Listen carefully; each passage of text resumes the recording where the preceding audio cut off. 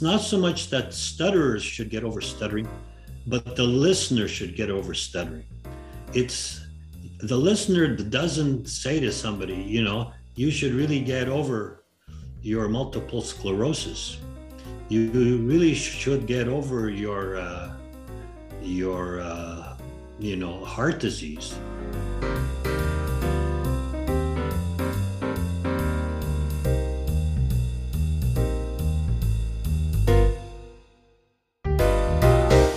Welcome to Some Stutter Law, Newfoundland and Labrador's first podcast about stuttering. My name is Greg O'Grady, and I am a person who stutters and a co-host of Some Stutter Law, Newfoundland and Labrador's first podcast about stuttering, along with my co-host.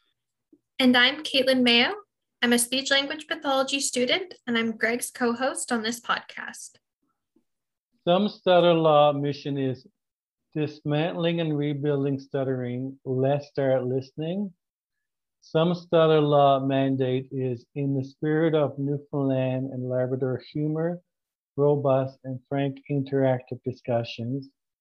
Some Stutter Law podcast aims to rebuild confidence and hope for today's and tomorrow's persons who happen to stutter by dismantling stuttering myths, stigmas, stereotypes, and barriers. The objectives of Some Stutter Law podcast are supporting, raising awareness, and increasing understanding and acceptance of stuttering, providing people who stutter, their families, professionals, students, and the general public with current information, research, and resources about stuttering, and promoting advocacy and support for people who stutter. Today, Some Stutter Law warmly welcomes John Paskevich. John was born in Ukraine, of Ukrainian parents in Austria in 1948, and came to Canada as a young child and currently lives in Winnipeg. He is married and has an adult son. After graduating from University of Winnipeg, John studied photography and filmmaking at Ryerson in Toronto. Since leaving Ryerson, John has worked for over 40 years as a freelance documentary photographer and filmmaker. He continues to work in this field. John began stuttering at age 7 and continued to do so, but not as much. John produced a documentary called Unspeakable. Unspeakable examines the nature, history, and treatment of a speech impediment that affects about 1% of the world's population, regardless of language, culture, class, and ethnicity. John, the film's director, is a person who stutters. He also narrates and is an active participant in the film. His story and the stories of others in the film are poignant, funny, angry, and courageous, providing eloquent testimony to what it means to live in prison in what the poet W.H. Auden called the Tower of Stutter. According to John, this film is called for liberation, not from stuttering, but from the ignorance and stigma that surround it. John, before we ask you to get into the documentary, can you share with our listeners a little bit about your history as a person who stutters? Yeah, it's a long history. As you mentioned, I started stuttering when I was 7 years old in grade 2. And I remember my very first block, it was in school. I had to read something, and the teacher was standing over my shoulder, and I blocked on a word. I told him I can't say the word, and he said the word himself, but I said I can't say the word, and he looked at me like something is wrong, because I actually could not say the word. And that was my first recollection of having a block. I think the chances are good that I was probably stuttering earlier than that, perhaps, but in a much milder, repetitive way. But I can't say for sure. But I do remember the first time where I actually seized on a word. And since then, I've been stuttering. Well, my whole life, with all kinds of peaks and valleys. Yeah. Could you share a little bit about when you started to take speech therapy or for your stuttering? See, actually, I never had any speech therapy, and here in Winnipeg, the facilities for speech therapy are abysmal. So, John, what made you decide not to take speech therapy? Well, I checked it out, and I found that it just wasn't. It seemed very raggedy. At the time, I was in high school when I actually sought out speech therapy, and I got into speech therapy. But the person I was dealing with did not inspire confidence in me. Like, unfortunately. John, as a person who stutters now with a lot of lived experience, and what is your attitude towards stuttering at present? Do you feel more accepting of it? Yeah, I feel much more accepting of my stutter. During the adolescent years, high school and the university, for me, what was the hardest. It was very hard because as an adolescent, you want to make friends, you want to go out on dates, you want to use the phone, all those things which young people do. And when you're in a university, you want to participate in the seminars at school. And at that time, my stuttering became quite severe because the harder I tried not to stutter, the worse it got. So that's a situation which many stutterers are familiar with. But when you're young, you just want to try harder, and it got me nowhere. In fact, it made my stuttering worse, and it made me, as a consequence, more anxious about my speech. Do you feel now, John, that you have a certain degree of acceptance of your stuttering, or does it vary depending how how fluid your speech is? Like, we all know that stuttering can be very fluid, but are you more accepting of it, or does it frustrate you still? Well, I'm much more accepting of my stuttering. In ordinary life, going to a grocery store or making a phone call, I don't have a problem there whatsoever.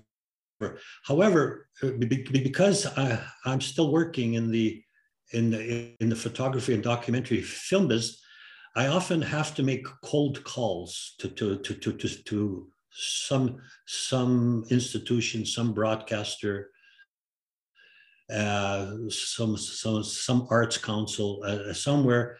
And if I don't know the person, I've had so many bad experiences with cold calls. I find myself going back into my old habits because I'm afraid that the person that I'm usually requesting some sort of funding, money. So the pressure is on me to sound intelligent. And very often people who are not familiar with stuttering think the person at the other end, who they've never met before, is not intelligent. And I've had several experiences over my life where that has happened to me, and it's always been with cold calls. I've been hung up on, and well, I remember one person telling me when I met her, she said, from your phone call, I thought I thought you would look different. Whatever that meant. Perhaps, I had horns or something. I don't know. John, now let's talk about the Unspeakable film. What made you decide to produce this? Well, there's a saying,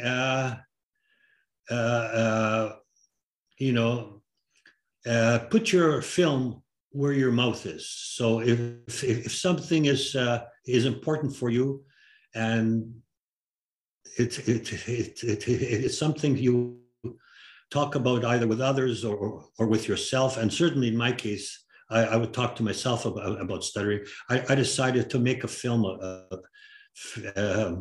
to make a film about it. I thought it would be a worthwhile thing to do.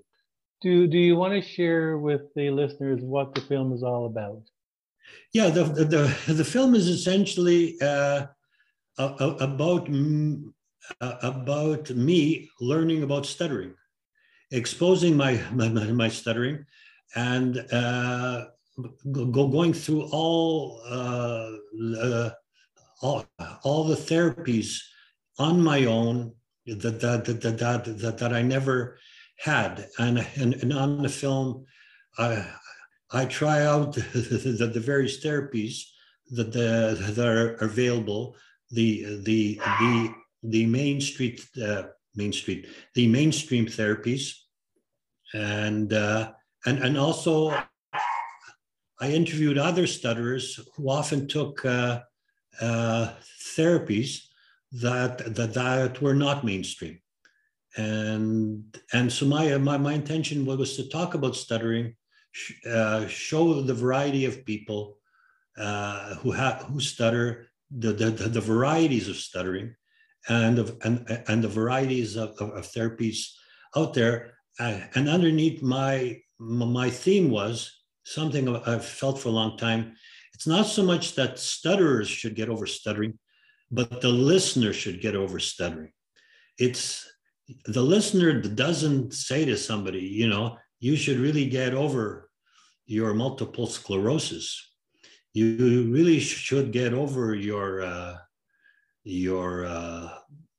heart disease. I mean, stuttering is a neurological disorder compounded by experience, which reinforces the speech patterns that we call stuttering. I was thinking, did you want to talk maybe a bit more about your experience when you were creating this documentary with going through the different therapies on your own? Did you find anything that really worked for you? Anything that didn't work at all? Well, I found that they all help. That they all help. They all help in some way, depending on the person. As they say, one size does not fit all. But they all help. What they made me aware of is of all my secondaries, and so I almost got rid entirely of my secondary behaviors, and I spent a long time stuttering on purpose, which is very hard to do. Very, very hard to do, and that helped me a lot. But what I found most of all that helped me is to just keep talking. Just keep talking, because I think if you,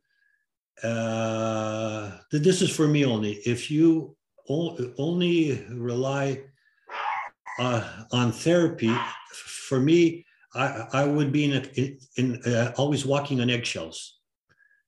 and I did not like that. But I learned that walking on eggshells for a while, you know what it's like on walking on eggshells. So try not to walk on eggshells using that particular therapy. It's a mental game. It's a neurological disorder, but you have to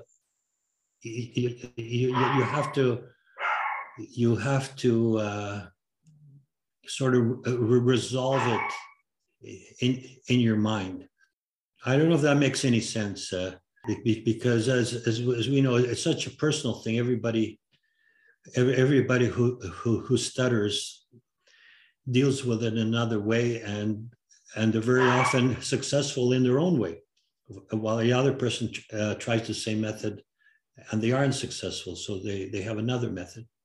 Yeah, we always emphasize on the podcast how individual the experience of stuttering is in terms of your actual stutter, in terms of what works for you, in terms of what secondary behaviors you experience. Mm-hmm. It's all so individual. And even in my program, we're reinforcing how, unique it is to a person. So it makes a lot of sense what you're saying. Yeah, and age is so important, whether you're a child and an adolescent or a young person who is starting out on their career. These are all things. They're so important. Speech is so important, and as I'm older now, I'm an old guy now. It's not that important for me, and as a result of that, my speech is more fluent. I still stutter, but I keep rolling along. You've seen, that's an interesting, this is an interesting analogy, John, you're making about speech therapy, like in terms of don't rely on the actual speech therapy itself. You've got to sort of try to, balance it out, because I think, are you saying that if we rely on speech therapy, we're sort of becoming too dependent? There's too much pressure on being fluent, or can you elaborate? For example, fluency shaping. If you do fluency shaping, you do it at home or with people you're familiar with, and it's working fine. But then if you go outside into a store, you use your fluency shaping, and you find your speech falls apart. Well, don't say fluency shaping is not working. It's like something something is in you that does not allow you to do fluency shaping on the outside. What is it? Is it embarrassment? Is it fear? What is it? So what I'm saying is not to rely on fluency shape, not to say, how should I say it? Not so much to use therapy as a crutch, but what is it about you that this is not working for you? Well, what is it? You might want to try something else. So if fluency shaping is not working, where you're relying on that slow, methodical speech, but you're still anxious, well, maybe you should also try voluntary stuttering. For example, just do different things to see what your reactions are, what your internal reactions are. That's what I found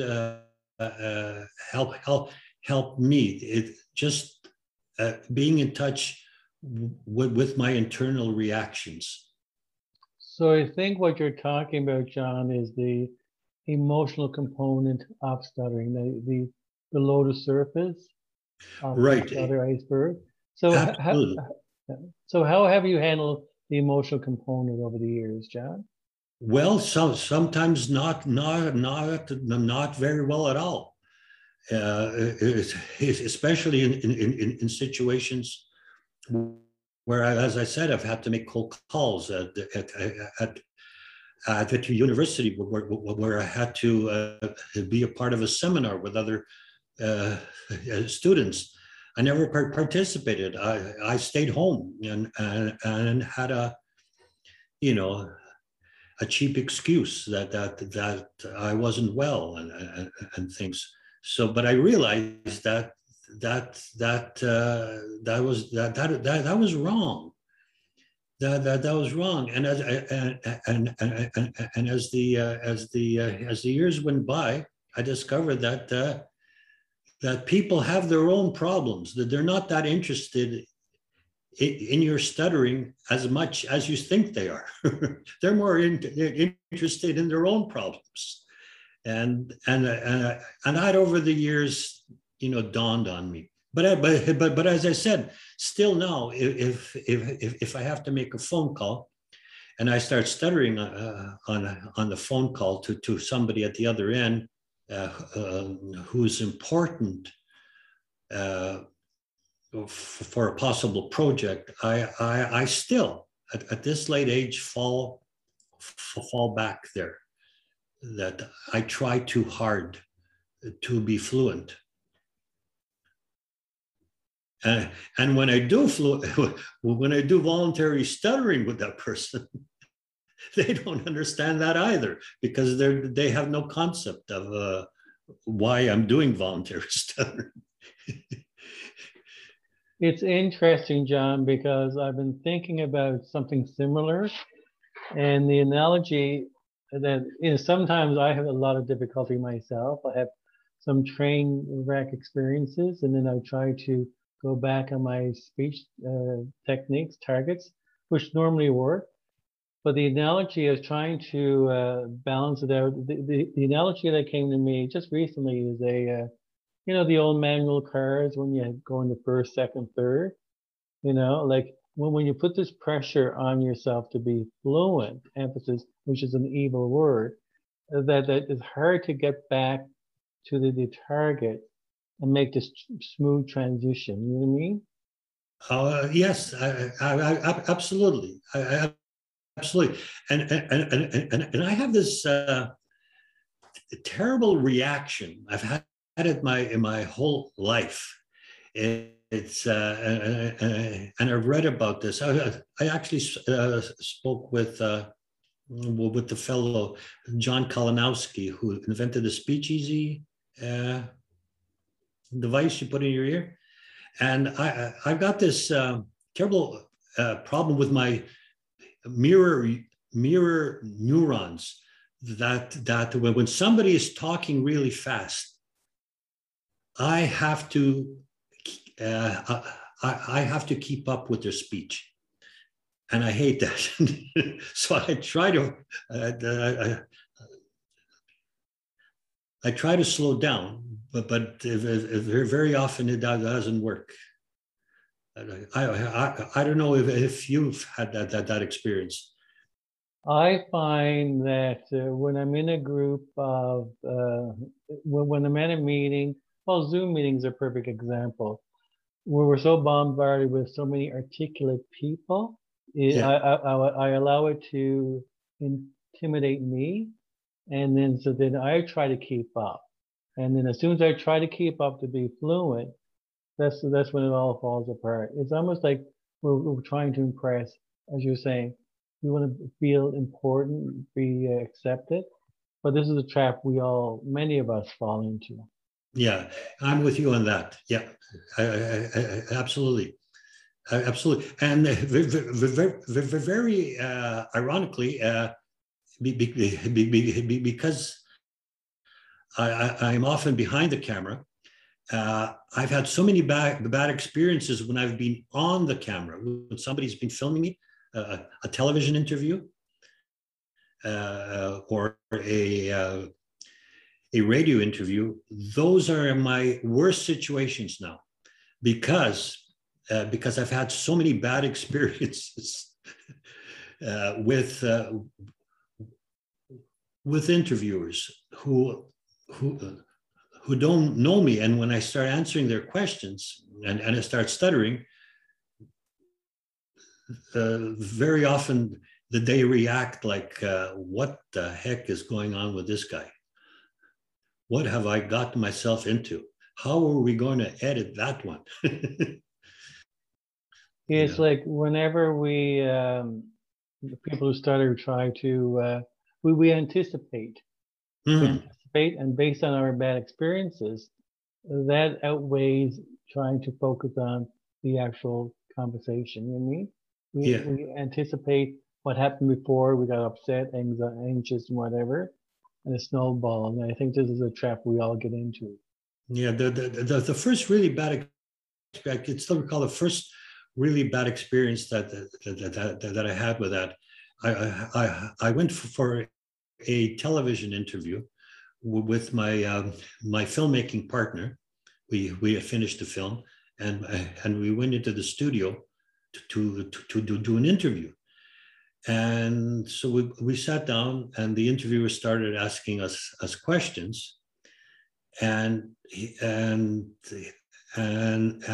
when he asked me a question, I stuttered, and he looked at me like, as I said, like, what's going on with this guy?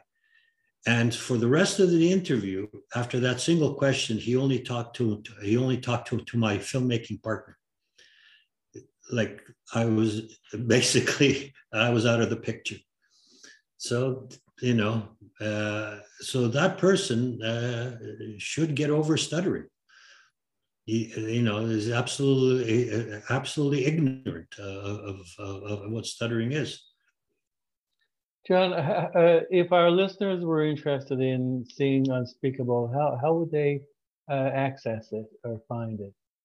Well, Unspeakable is a National Film Board of Canada film, and the outfit that distributes National Film Board of Canada films now is an outfit in Ontario called McIntyre Media. So if you Google McIntyre Media, McIntyre with an MC, McIntyre Media, the Unspeakable is there.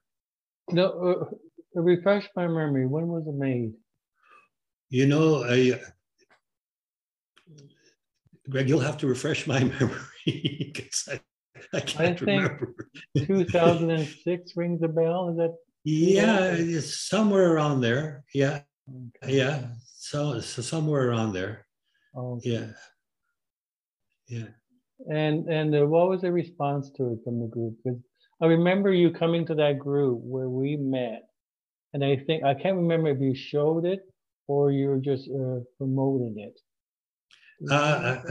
I think I showed a part of it. Yeah, just a part of it, and then and I talked a bit, and there were some questions, I believe. Okay. Yeah. I've had other screenings, and so they all merge. I'm just going to interject with my quick Google search. It was 2006. You were right. Well done, Greg. Well done. Good guess. John, just to let you know that, and I have to find it, but I do have the promotional poster that you handed out that time. Oh, was that ready? I still have it, if my memory serves me right. And because I was going through some old papers, and I think I'll if I find it, I'll make you a copy and send it to you.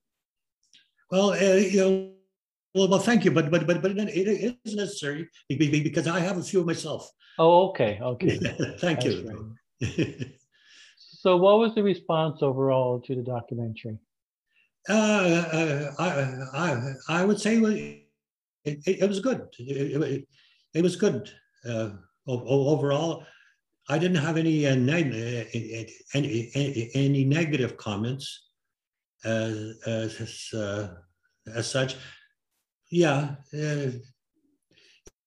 It was good. It wasn't, a major box office success or anything like that. But it screened at some festivals, and there were public screenings. So it went well. Reading your summary, John, I feel that it will be a good educational resource even today. Do you think as much has changed? Much. I don't know how much has changed. I mean, stuttering is still with us. There's always, every once in a while, something happens. There are drugs which are tested. Brain scans are continuously being studied and looked at. But stuttering is essentially remains a medical mystery.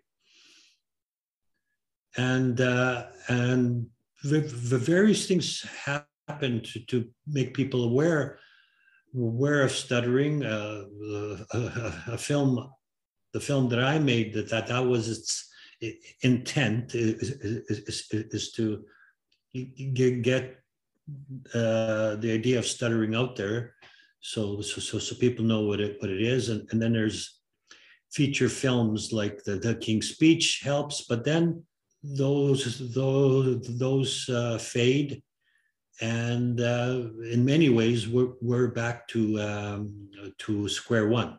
So you see what some stutter law is trying to do is, you're right, John. I think we need to keep stuttering in the forefront. We need to get, some stutter law, we're trying to build awareness, understanding, acceptance, and in Newfoundland there's very little attention paid to stuttering. And as in all of Canada, and as in fact all over the world. Yeah, it's. I think it's it's probably the last last ailment, shall we say, that people still laugh at.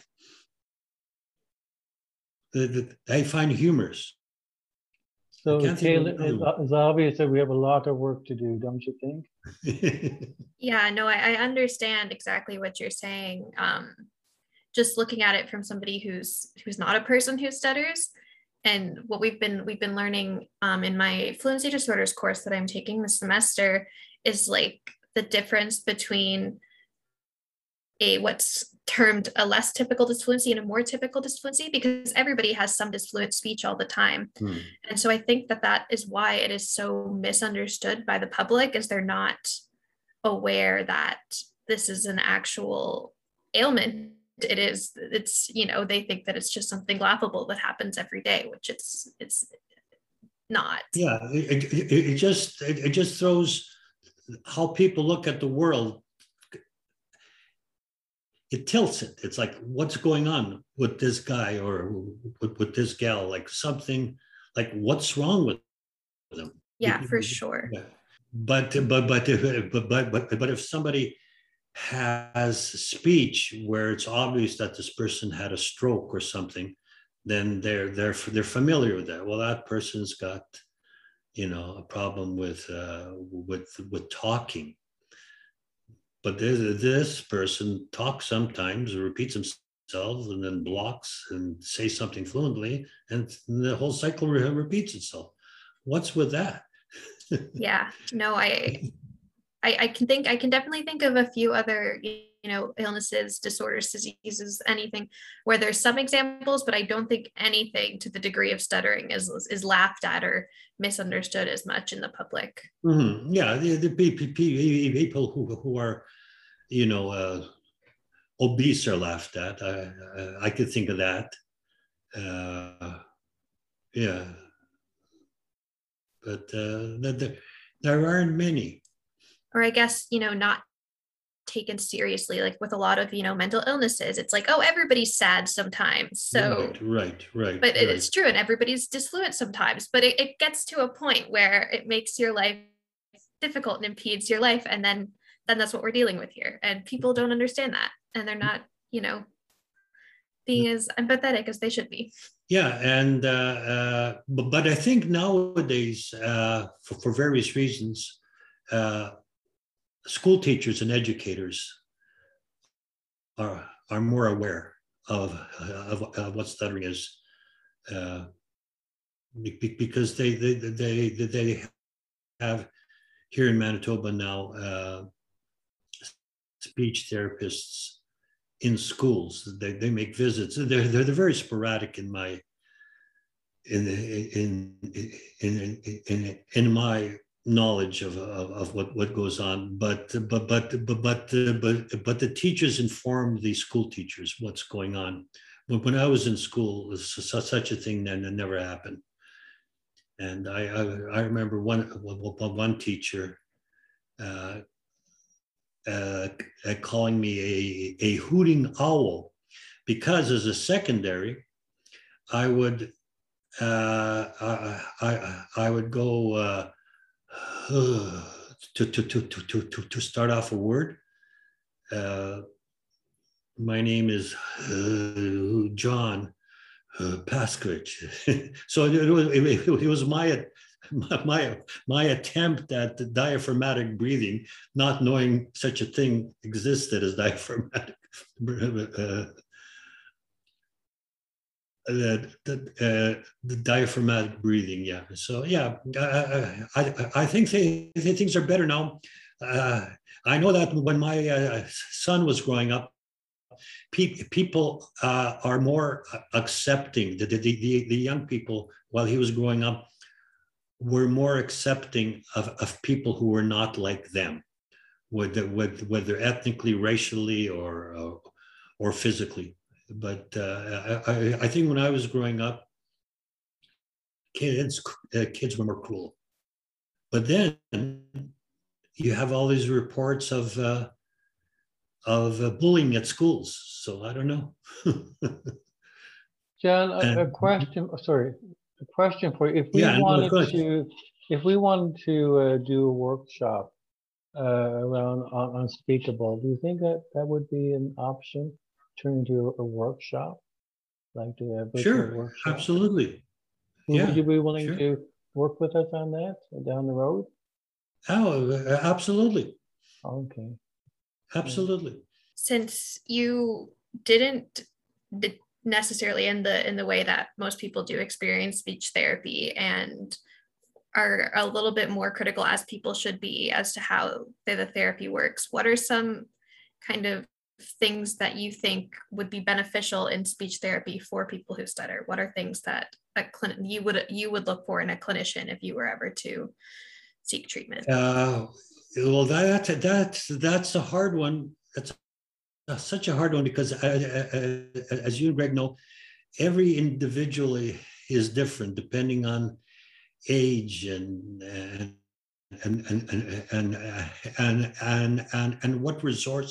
what resources they have. The more, especially when a child is growing up, the more resources that the child has, that the child feels that people are supporting him, the better it would be. So I would, but this is hard to do for speech therapists.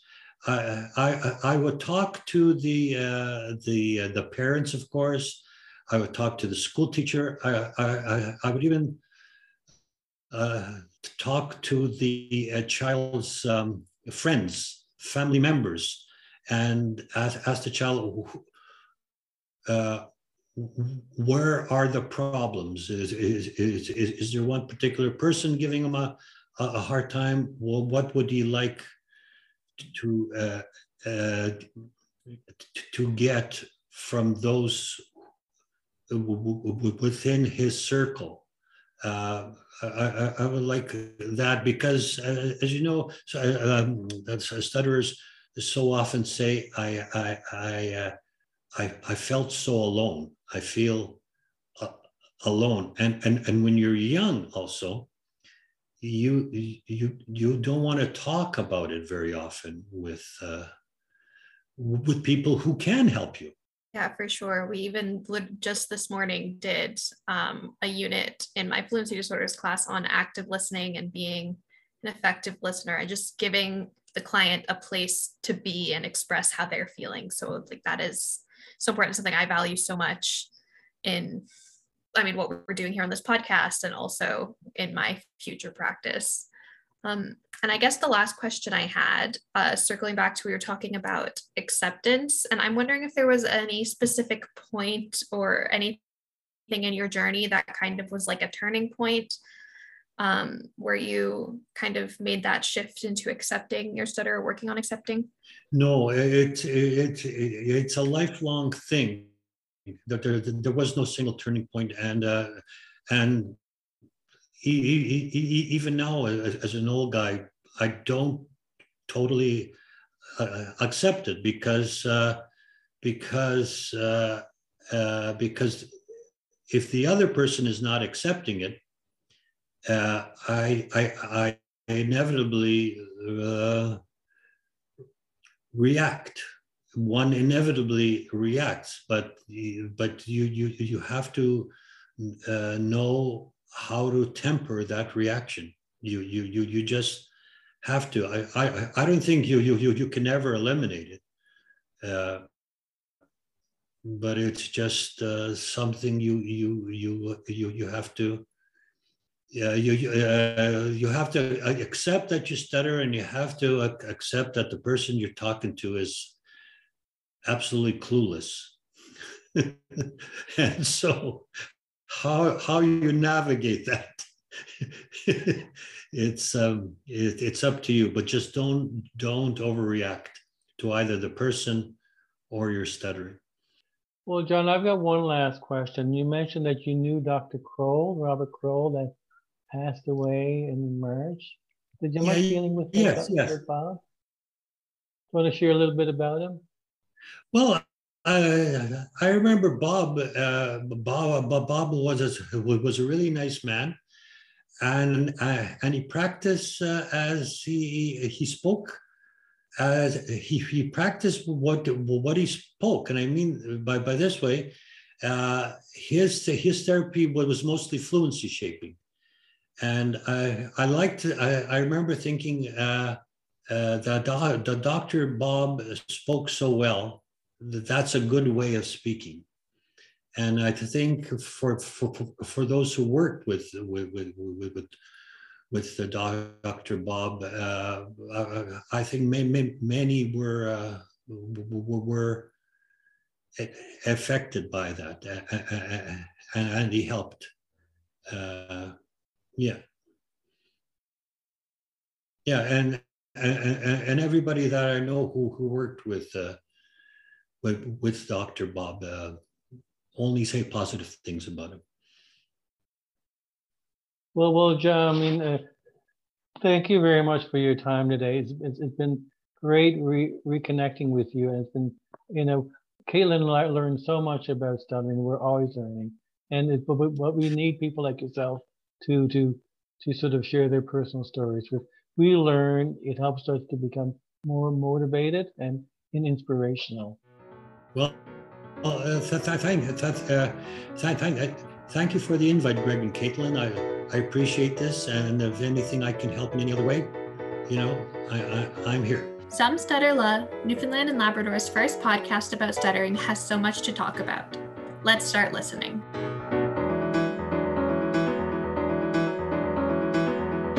This has been an episode of Some Stutter La, Newfoundland and Labrador's first podcast about stuttering.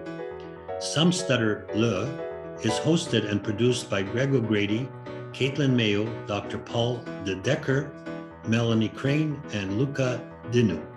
Some Stutter La is available on Anchor, Spotify, Breaker, Google Podcasts, Pocket Casts, and Radio Public. You can also check out the Some Stutter La channel on YouTube. To ask a question, send us a comment or suggestion, or just to get in touch, find us online at Some Stutter Podcast, one word, on Instagram, or at Some Stutter La Pod on Facebook. Thanks for listening.